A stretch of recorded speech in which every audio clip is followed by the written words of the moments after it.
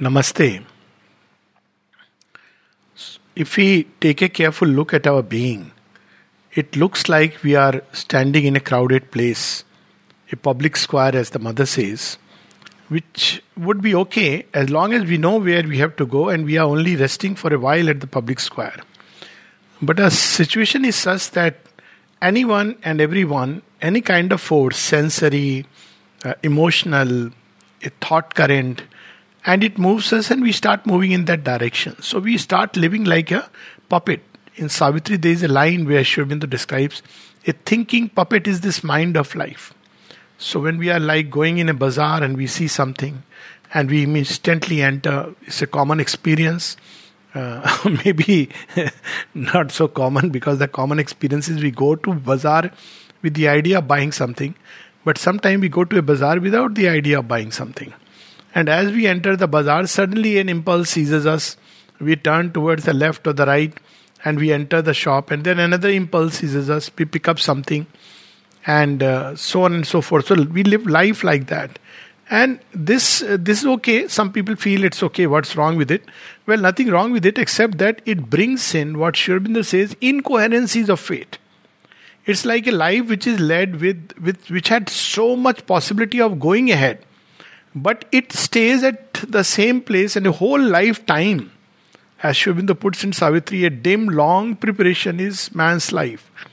This I learned from so many experiences one has, but one of them was in Delhi Air Force posting. I used to go out for a walk, and this walk used to be just a couple of kilometers or 3 kilometers at the most. There was a chakkar, you step out of the Subrata Park, go out and then come through the other gate.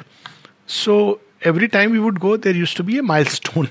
And the milestone was Amritsar, 401 miles, I still remember. But we were going through a national highway. So I made it a joke. I used to tell my friends, see, so much we move, but we are still having, Amritsar is still 401 miles. That's because we are moving in circles. So that's how Sri Aurobindo describes a circle of want and toil and hope and grief. In that constant circle. And what is, it's a grace when moments come, when we are made to think, what is this life? But we waste it.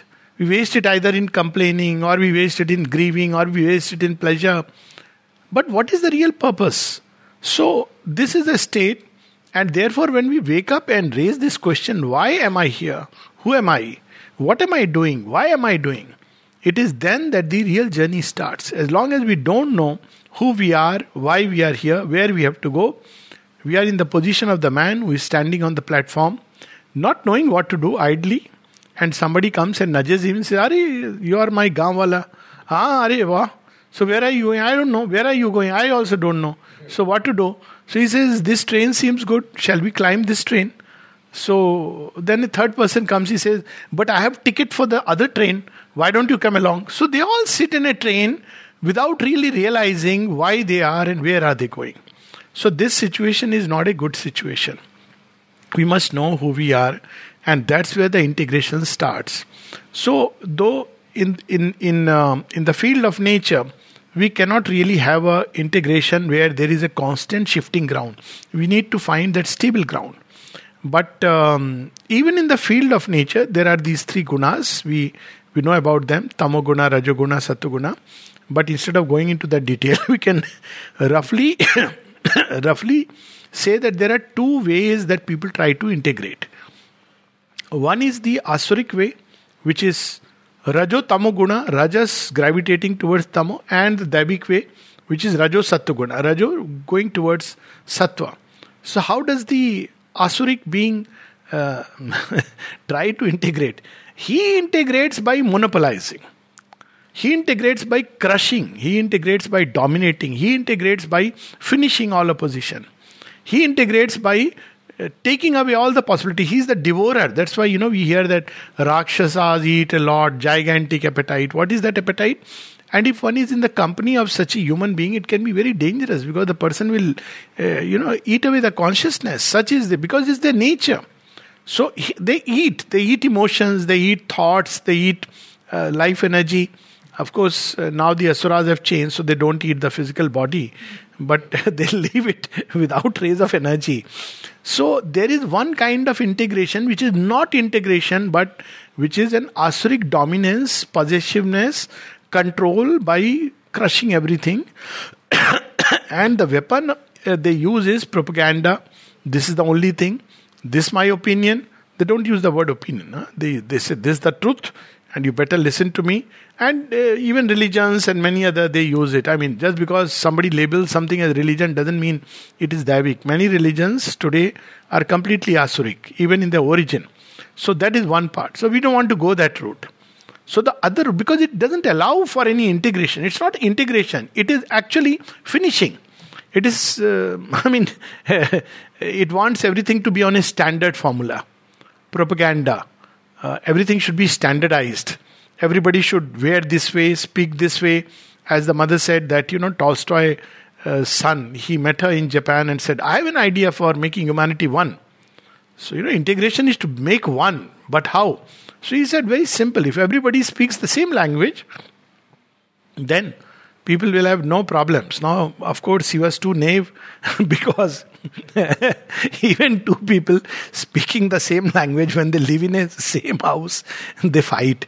And in fact, if they don't know the same language, they are less likely to fight because they don't understand that there is so the person is abused. By the time you ask, the person says, no, nothing. So sometimes, so it's nothing to do with everybody doing the same thing. That's not integration. That's not oneness. Integration is where everything is uplifted to a great height and it finds its truth, and that's ultimate harmonious truth in which all become one. So, first thing that we heard yesterday, and now Devas do that. Devas don't crush, they illumine, they ennoble. So always in ancient, when we see Arya Dharma, when the Aryan conquered a kingdom, he didn't want to finish it. He allowed it to prosper. And the classical example is Lord Rama himself. So Rama goes all the way to Kishkinda. Kishkinda in a way is conquered. Angad, Sugriv are all his friends. And Lanka is conquered because he is, killed Ravana and Vibhishana is with him. But he doesn't say, now I am the conqueror of Lanka. He simply gives the hands over the kingdom to Vibhishana. And because he knows that it's dharma. So the integration that he was doing was transpersonal. It was not around a personality. It was done around a transpersonal reality, a reality which is dharma. So same thing we see with Sri Krishna when he speaks about the Dharma Rajya and the Rajasu Yagya and all these Yagya. They were Ashwamedh Yagya. They were meant to basically not just bring kingdoms under one king, but to bring them under a larger umbrella of dharma. So there is, that is how the mind proceeds. The highest ideal that the mind can conceive in our, dharma itself has two connotations. Ordinarily we conceive as dharma the highest ideal we can conceive. And that's what yesterday we were speaking of, that we should have such a large ideal and a Catholic ideal, in which we can integrate things. Supposing the ideal is very small and narrow, then we cannot integrate. Supposing the ideal is that, I will always remain, vegetarian is still okay, but there are some people who form as an ideal, I will wear, kapda of one rang, or sometimes even I will not wear a kapda. So once somebody discussed with me about it, I said he should at least think it is not only about him, but there are others who are meeting you. So you are rigidly attaching yourself to an idea which actually you are just thinking of your own salvation. Now that is not how one can integrate. So that's how cults are formed, sects are formed, where we don't integrate. See, cult and sects, what do? They blur all other voices. You have to believe in all the rules and regulations, then only you are accepted. And it is here that we find something very beautiful and unique about Sri Aurobindo, that he allows us freedom to grow in different ways. But the central goal has to be remembered. That's how. So we have to first discover that idea, which is largest, widest, most Catholic of all, in which actually every diverse elements can be integrated. And there is no greater idea than what is given in the Isha Upanishad. Sri Aurobindo speaks about that. And that idea is, one is Isha Vasyamidam Sarvam. The divine is in all beings. And then the other one is, where he says the one self is in all beings. So we can take that idea that the divine is within me, then the divine within me and the universal self are one. This is very important, because otherwise I'll say divine is within me. But as far as you people blasphemy and you are, gone cases, so divine is only within a group of people. No, the widest idea India has given to integrate. See, that is the beauty of Sanatana Dharma, that the divine is within me, the divine is in all, and all is in the divine. Just now, some time back, we were, speaking about how the divine looks at the world. So we look at the world, me, divine, this, that, one follower, another devotee, all this is our way of looking at it. For the divine, if you ask him, how do you look? He says, what to do? There is nothing else but myself. So he is playing with himself. That's how it goes. So this idea is the largest idea in which we can synthesize the diverse stand. This idea can integrate. What it can integrate? For example, let's take a few examples. In the Western world context, we have a division between science and religion. How this division came, there is a whole background history, and I'm not going to get into that. But basically, people like Copernicus, Galileo, Charles Darwin, they had to face so much opposition, even Wright brothers. Why? Because it was like you are saying something which contradicts religion. How can you say that Earth is not the center of the world? Now, thing is that Earth is the center, which is written in certain scriptures, is from a different standpoint. That understanding was not there. So it was like, because he said something which was blasphemous. Same thing with poor Darwin, that his own wife almost abandoned him. She used to be very unhappy that I love this man, and he also loved her. But he couldn't discuss his deepest things. Because to speak of evolution, when there is creationism, again one can easily reconcile from the Sanatana Dharma point of view. But it was blasphemy that God created everything within 7 days. How can there be an 8th day when there is a new era which is starting? But actually what it meant was that prototypes of humanity on 7 planes. It's a very beautiful story in the Bible, by the way. To say that it's not that Bible is wrong, it's our understanding is wrong.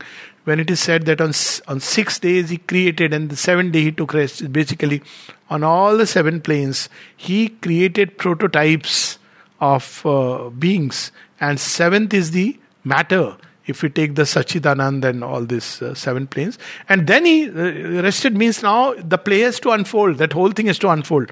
So actually it indicates towards involution and evolution. But ordinarily you see there is so much of quarrel. Even in there are places in the in certain countries out there. I'm not going to name which country, lest visa is not granted next time. But where, in the colleges there is a big problem.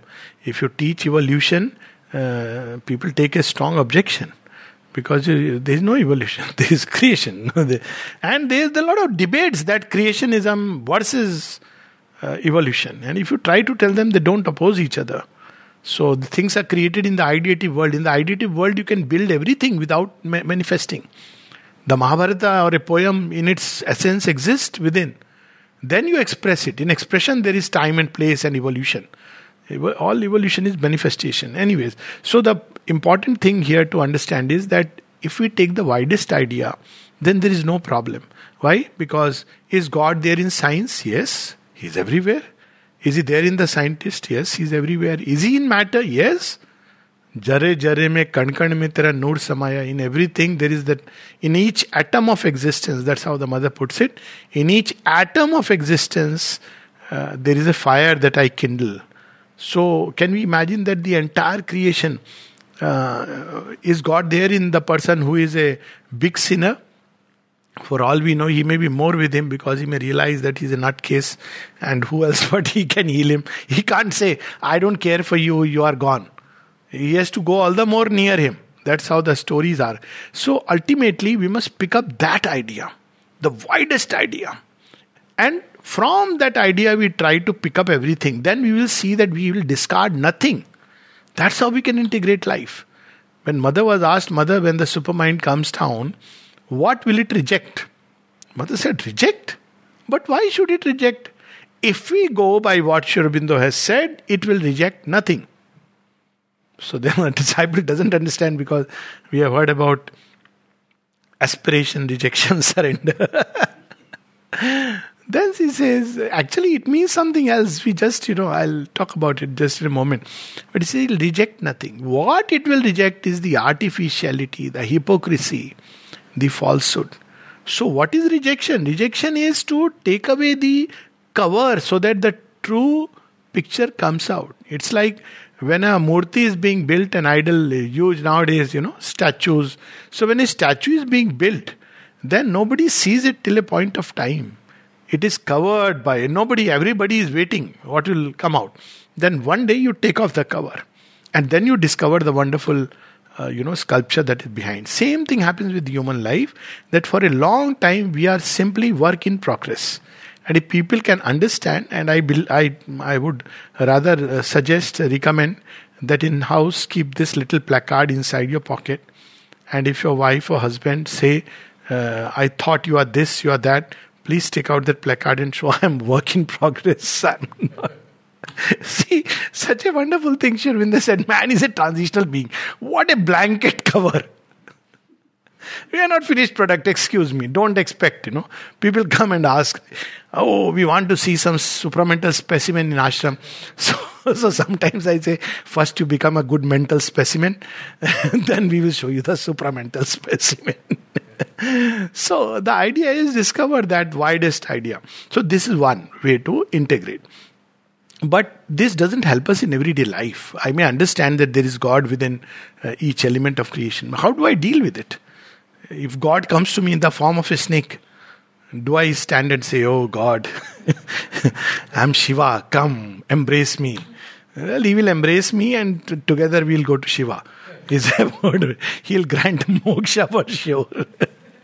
So to integrate in action, we need that focus through which the divine consciousness spreads itself into creation. That link, that nodal point is the psychic being.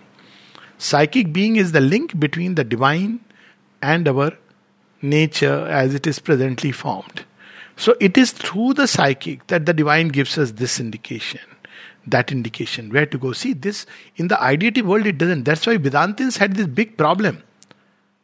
Until we bring out this greater light, it is very difficult. Or we directly have the access to intuition. But that's not easy. But this is within our reach. So it should be the effort for all of us to step back from surface nature, where we are standing in a crowd, jostled by all kinds of things, and discover this inmost being.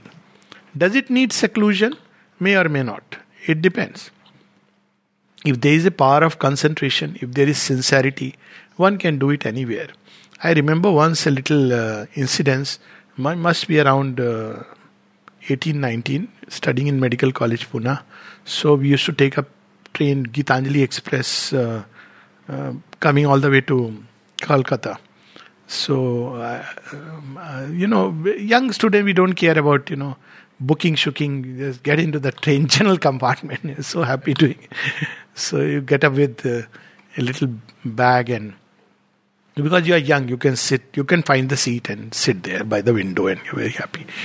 Then suddenly I took out a book, biochemistry book, and started reading. Then there was an old lady trying to, looking at me and trying to sit.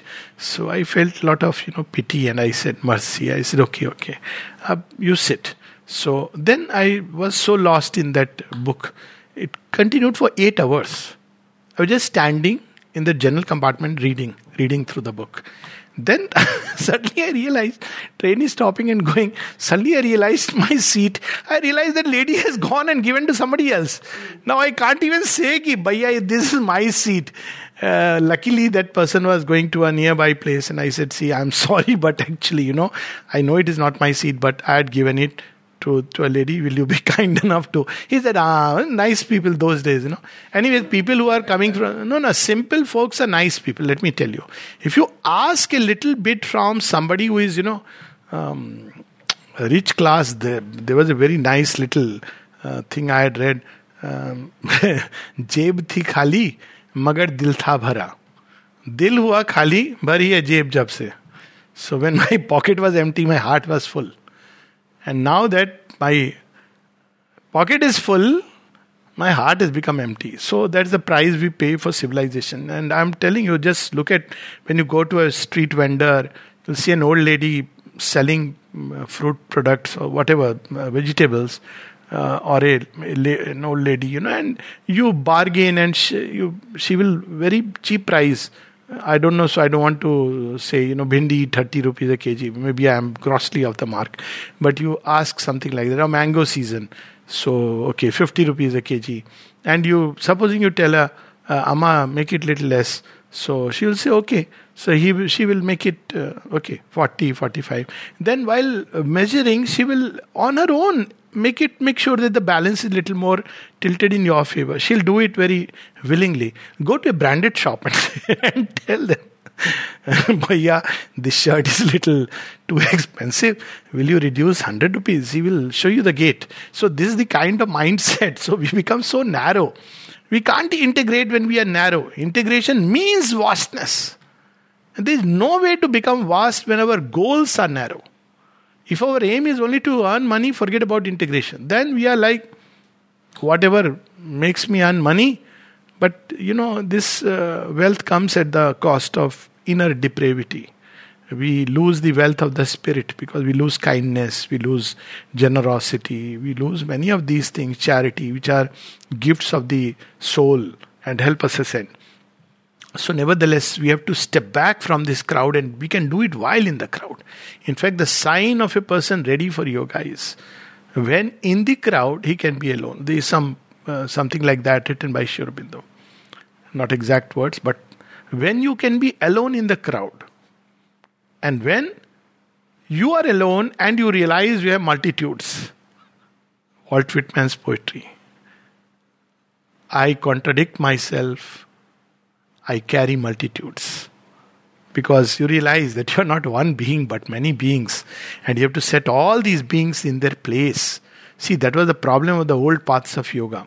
Jnana yoga. So he, looks upon emotions and impulses and will and not this, not this. Ultimately find the self but denuded self.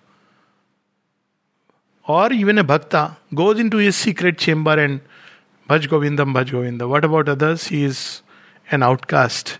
Though bhakta is not likely to do so often, but it has been done.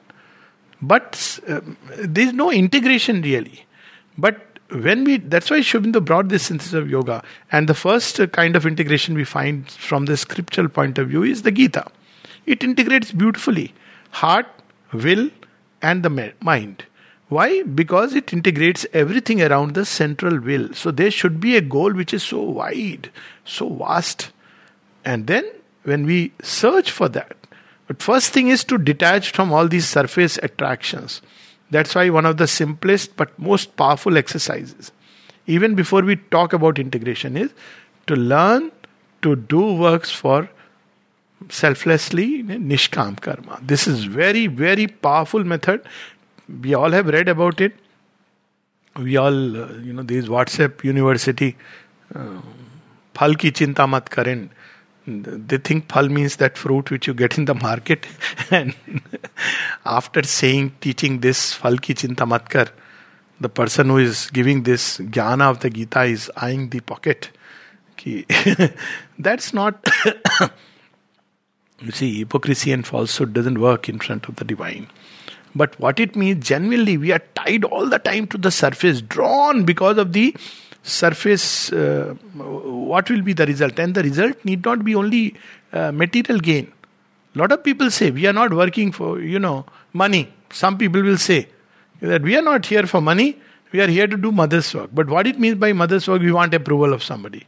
So it boils down to the same thing. Ultimately, there is an outer result. Sometimes you want a pat on the back. Sometimes one may want promotion. Sometimes one may want name and fame.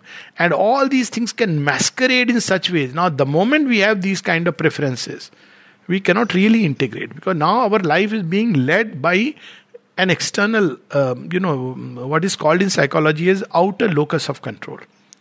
But the locus of control has to be within me. I must be the master of my house. So we have to set this house in order where each thing must find its place. The mind cannot, because mind will say thought dominance. Heart cannot, because heart will drag everything When heart drives, then even the mind of the sage trembles, because then heart will say, come, the mind will give a very nice justification. Or it cannot be done by any kind of, impulses and any kind of desires, least of all. So this integration can only be done when first of all we learn to detach ourselves from the surfaces of life and learn to go within and be focused entirely on the inner goal. This is wonderful actually, nothing to worry, you see. Now I am referring to the phone calls. Don't know, this is exactly what we are reading. Yoga is all the time. The practice of concentration should be such that nothing disturbs us, whether it's a phone call or a bomb blast. See, practical yoga at each point. Sorry for the diversion. There was a phone call, so I was referring to that in the recording room. So, this is how one has to practice the yoga steadfastly. First, bring the locus of control inside. So, what does it mean? So, what will be the basis of my action? My action should be such as makes the divine happy. That's the only purpose why one exists. Now, fortunately, divine is not happy by, all kinds of outer things. Divine is happy and divine beings are happy when we have a movement which is beautiful, unselfish. At one place, the mother says, do you think that if you make a god seated in front of you and do all kinds of worship and puja, he will like it? He said, he will not like it at all. Just imagine a real God seated, and in front of him you keep bringing coconut and breaking it. After 2-3 coconut, the God will say, come here, your head, this coconut I want. If you are ready to break it, I am going to break it with my tap. So this is the whole thing, that coconut breaking is a breaking of the shell of the ego. This, when we break the shell of the ego, the beautiful tasty stream of love, the amrit, the rasa comes out. That's what the God wants. So what do we do when we break? We throw away the shell. And we drink the water and we keep that inside that little white thing to take it as prasadam. So this is a symbol of our consciousness. So we also, as long as we live in the shell of the ego cannot integrate. Even a Devi ego. Why Devi ego cannot integrate? See, Devas have their own issues. They live by certain ideas and ideals. They cannot tolerate the Asuras. So Asuras come with their own problems and Devas are rushing to, you dare do this, say this. But Divine doesn't look at it like that. As Savitri says, there is hope even for those dark deities who have leaped in revolt. They too are safe. A mother's arms desires her rebel sons. So this is how we have to go within and discover that psychic center. Then there is another aspect of integration. I'm just rushing through the subject. Discovery of the psychic center is a topic by itself. So, but basically the important thing is we must will it, and will it sincerely. Everything in the world is possible if we sincerely will it. But unfortunately, this is dialogue is misused by saying Siddhat se jiski tamanna karo mil jata. It's not tamanna and desire. But desire also is like a formation. It goes and really builds up a case in your favor. But that's not in favor, because very often when we get the object of desire, we discover, oh, this is not what I wanted. But if we will sincerely anything, no process method, these are all outdated things. Somebody kneeled and in an ecstasy was overjoyed. And suddenly God appeared. For days and nights he was walking jungle in search of the divine.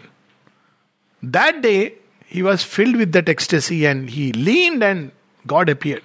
People saw that this is it. This is how God appeared to him. And they make a cult out of it, that only if you kneel and pray, God will appear. He doesn't care about all these things. Get that seeking. So, before even we speak about integrate, with whom we will integrate? Around an idea? No. However wide the idea may be, it has to be around the only the great truth that the individual self and the universal self are one, which is around the one self. Call it divine, call it whatever, that's up to each one. And therefore we must try to discover, very simple to discover God. It is all complicated, people have made by so don't, do this way, that way. He is Karuna mein, full of love. Just tell him, I want you. I seek you with all my heart. He will arrange each and every circumstance. It's not that suddenly he will appear instantly like a magic miracle. Magic is different stuff. God doesn't deal with magic. He is real. Real stuff. You say, you really want to meet me, my child? Yes, Lord. Okay, start on the journey. What do I have to do? He'll say, I'll do, but you be ready. So we don't know what it means to be ready. So hold my hand. Very happily hold my hand. And then he starts pulling us from everything. Say, Lord, but I like this, I like that. Do you want to come with me? See, okay, I'll come with you. After some time again, Lord, don't you think you're taking me too far from the shore? Yes, but we have to go very far. Can't I stay near the shore? I can see my people as well as, You say, oh, is it? So, what was it you were wanting earlier? Lord, I want you, but I want this also. You'll say, okay, then stay for some time. Then you'll stay for some time. It's described in Savitri, the whole world traveler. After some time, you will say, God, when I find you, I'll find everything within you. Then I will integrate everything. First step is to find the divine. There is no other way. And when we find the divine, then we find that self in everyone, naturally. And then our dealing with life changes. We are so easily able to integrate in each atom of existence, in each dust, everywhere we can find. So the next step is to integrate ourselves with the world. And the first world is the people whom you are living with. Most difficult, because human beings have a mind. Mind is like sharp edges, The more developed the mind, the more sharp the edges. Unformed, undeveloped, jelly-like mind. It's not ready for evolution, unfortunately. Mind of the mass, driven by stock ideas. But the moment you become individualized, you develop sharp edges. But this is a phase, you can't help it. But when this individualized mind offers itself to the divine, then it becomes a lovely ice cream. But not for everybody to eat. So it is a process through which we go through. And then we start harmonizing with this world around. On what basis? Not on the basis of my profit, my benefit, my results, my likes, dislikes. But around the fact that I have my views, you have your views. Your is needed at this point for evolution. Mine is needed at that point. But even though we stand with our views, we are not enemies. We are united. We are united in the divine. We are united in the work. We are united in the common goal. So this is how one will start from there. Ultimately, what is the common goal? Common goal is not limited to a place. Common goal is that this earth should become divine. Why else has it been created? So then when we meet anybody, depending on whatever level one is, and it can go to what extent, Mother says, when you have discovered the divine self within. She says we should be able to reach a point where we should be able to say like that sage. She's referring to some sage, and I may not remember exact lines. But when you look at people, somebody who is seemingly what we would in ignorance call wicked or this thing, we should be able to say, arise, O resplendent one. Cast off this mask of ignorance and falsehood. It doesn't befit you. See, that is how Ratnakar was changed into Valmiki. But it has to be done with that power of conviction or the power of truth and faith. Otherwise it doesn't work. It doesn't work as a formula. But when we can see with that eye that here is, this whole creation is divine. Then when we just go and be by the side of the tree will come and take us in its arms. We'll feel replenished. It will say, come, you have come, my child. You'll see God there. See, that was the beauty of Sri Aurobindo's first experience. The first experience of Vasudevam Sarvamiti. Not first, it is the ultimate experience of old yogas. So wherever we go, we can find the arms of a beloved, our lover. and life begins to change beautifully. We start integrating not only with human beings, we understand the difficulties, become generous by heart because we have worked upon our own difficulties, so we know it's not easy. Sometimes good to remind each other when people are very hypercritical. Tell them, have you conquered your issues, sir? I have my issues, you have yours. Let's help each other conquer the issues rather than, start condemning. And the more we rise in consciousness, the less we condemn, the more we become generous. True tolerance comes from there. Tolerance doesn't come from the mind.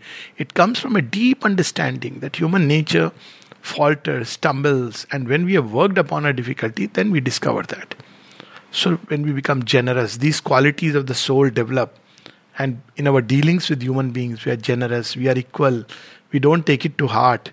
Somebody said this, oh, I'll remember all my life. Poor fellow has forgotten. Next day you are cross, and he says, why are you cross with me? Have you not had this situation in the family?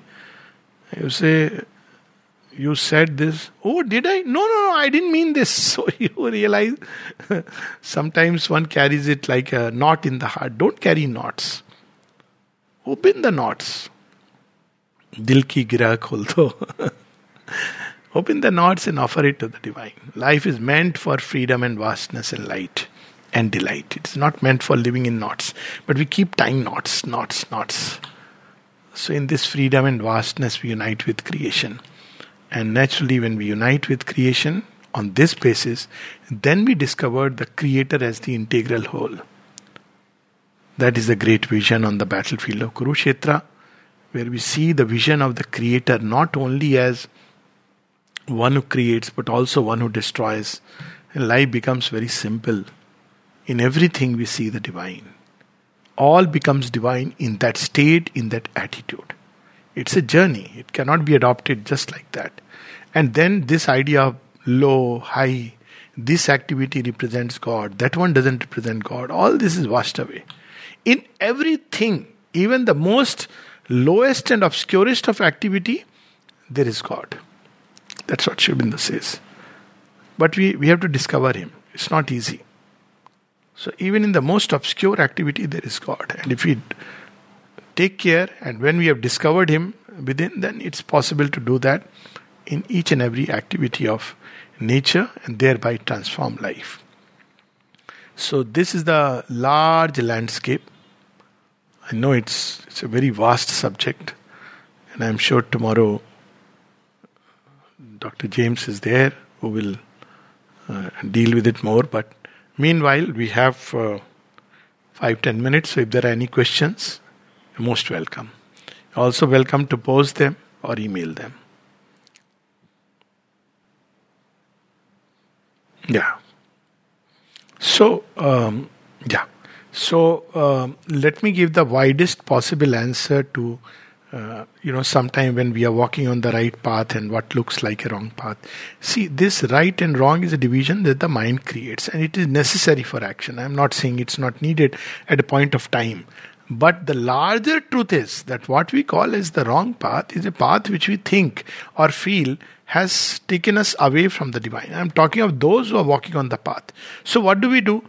Even in that activity, see, there are certain activities, there are certain movements of consciousness which definitely veil, as it were, the divine presence within, if we have found it. Or else which seem like, they are going to veil.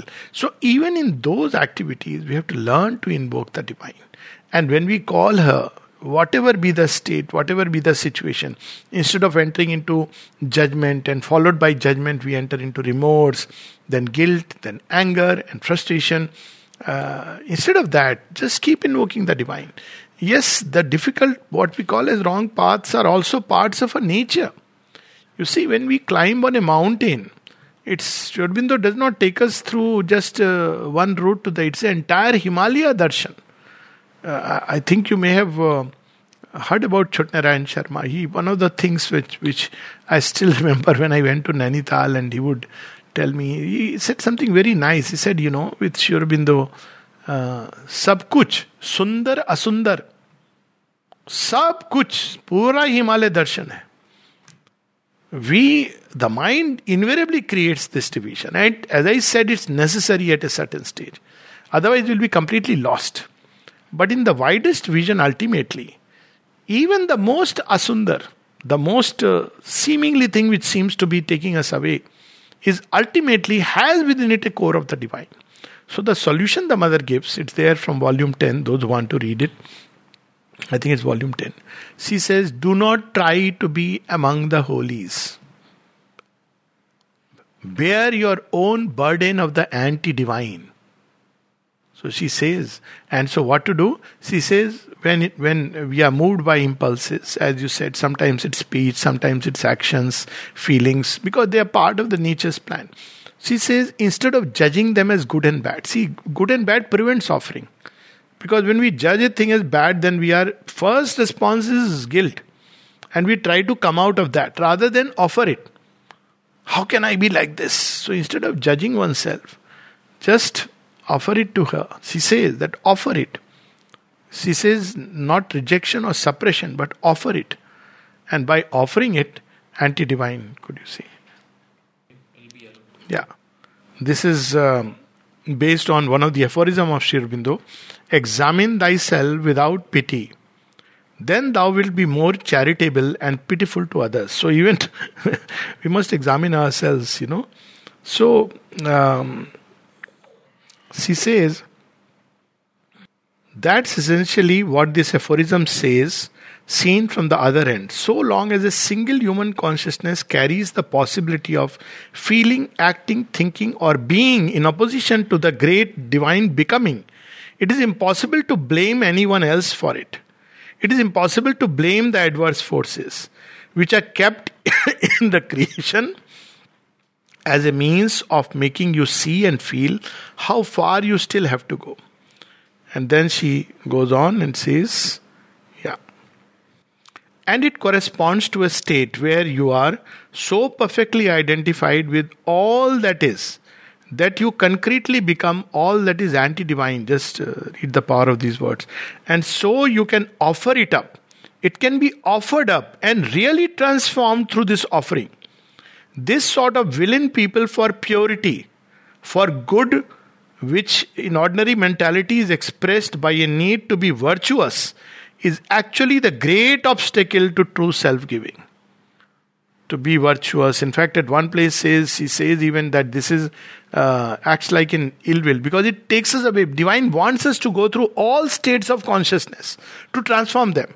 But we are like people saying, no, this room is dirty, don't please let me enter there. I want only that nice living room. You be with me there. But he says, no, you have a storehouse. Sir, I know, but I have seen sometimes snakes there. Yeah, don't worry, I am the Lord even of snakes, come with me. No, sir, please don't show me. So when we go there, we tend to feel suffocated and come out. So she says, don't do that. Instead, what we should do, know that she is there with us. And then she says, it's the root of falsehood, the very source of hypocrisy, the refusal to take up one's share of the burden of difficulties. And that's what Sri Aurobindo has touched on in this aphorism, directly and very simply. So what is the remedy she gives? Do not try to be virtuous. See, this right and wrong create this problem. It doesn't mean that try to be wicked. No, she's not saying that. Obviously that nobody will try. But do not try to be virtuous. See to what extent you are united, one with all that is anti-divine. Take up your share of the burden. Accept to be impure and false yourself, and in so doing you will be able to take up the shadow and offer it. All of us have this shadow inside. This is the great teaching of Mother and Sri Aurobindo, that there is in us a shadow, that little spot. And actually, the path of the conquest runs through this shadow. Just we can't escape it. See, in traditional yoga, we withdraw from all this is dark. But here you have to enter into that at some point. Of course, this doesn't mean that one stays from beginning that I am in the shadow. No, first is to find the divine. And then one will encounter this shadow at some point of time. And insofar as you are able to take it and offer it, things will change. Don't try to be among the pure. Accept to be with those who are in darkness and in total love offer it all. So the process is to keep offering it. And as to speech, I think one of the things that helps with regard to speech is just to learn to step back a little. It's a very basic practice. Not only speech, but everything. One learns to step back in life before rushing into action. And it's a great help. It takes time, but eventually to offer this speech to her with aspiration to illuminate, to make it pure, to make it beautiful, to make it divine, then it eventually changes. It's a long process because this is yoga of transformation. Unlike traditional yoga where you live in a secluded spot within our being. So all this will come, part of the process. We are all together in it. So, yes, it is long. Very long. But what waits at the end of the night are the arms of our divine beloved. We have to discover him not only in the day but also in the night. He wants to meet us on the nuptial couch in night, draped in night. So be it. See, when it's night in physically we can see. There is the day when sun rises in splendor. But there is something we miss in the daytime, and that is the stars forming a necklace around him, the beauty of the moon floating in sky. So this is also an experience. So one has to go through. Kali is also Divine Mother. Yes. Just offer and everything. Yes. Her grace and love is there, and that is the great remedy. Without judging. Yeah. Yes. Yeah, I can understand, especially when we are attached to people, we love them, care for them, and their opinions begin to matter to us. So basically what we have to understand here is that there are two approaches one can take. One is a little more drastic and radical approach, and that approach is that ultimately human opinions don't count. What counts is what the divine feels or knows about us. And fortunately the divine doesn't judge but changes. So we have to keep offering. But that's a little too radical and drastic approach. The second approach, which can be very helpful, but it requires a lot more, what shall I say, maybe kind of courage, is that when there is a criticism leveled at us. So we look at it, the mother says this is how she used to deal with criticism, that to look at it very impersonally and see, is there a truth in the opinion? Is there a kernel of truth in that standpoint? Maybe I am blind to something, but through somebody else, mother is saying something to me which may be true. And when I look at it very impersonally, very impartially, I may discover in it a kernel of truth. Now when we discover that there is something within us which is not so nice, very often we get depressed, but she says we should be happy because it's an opportunity to progress.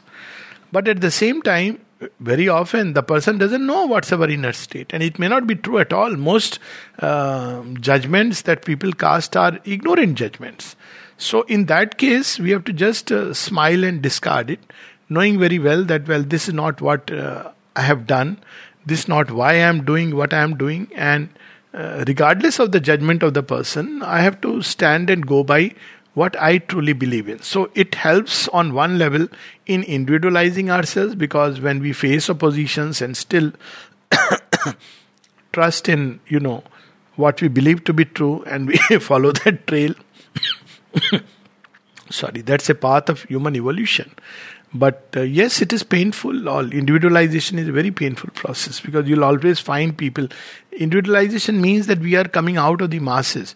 And what nature does is, for the purposes of individualization, it almost invariably places us in contact with people who will oppose you. There was a very interesting little thought I had read as a youngster just after my medical graduation. I loved it.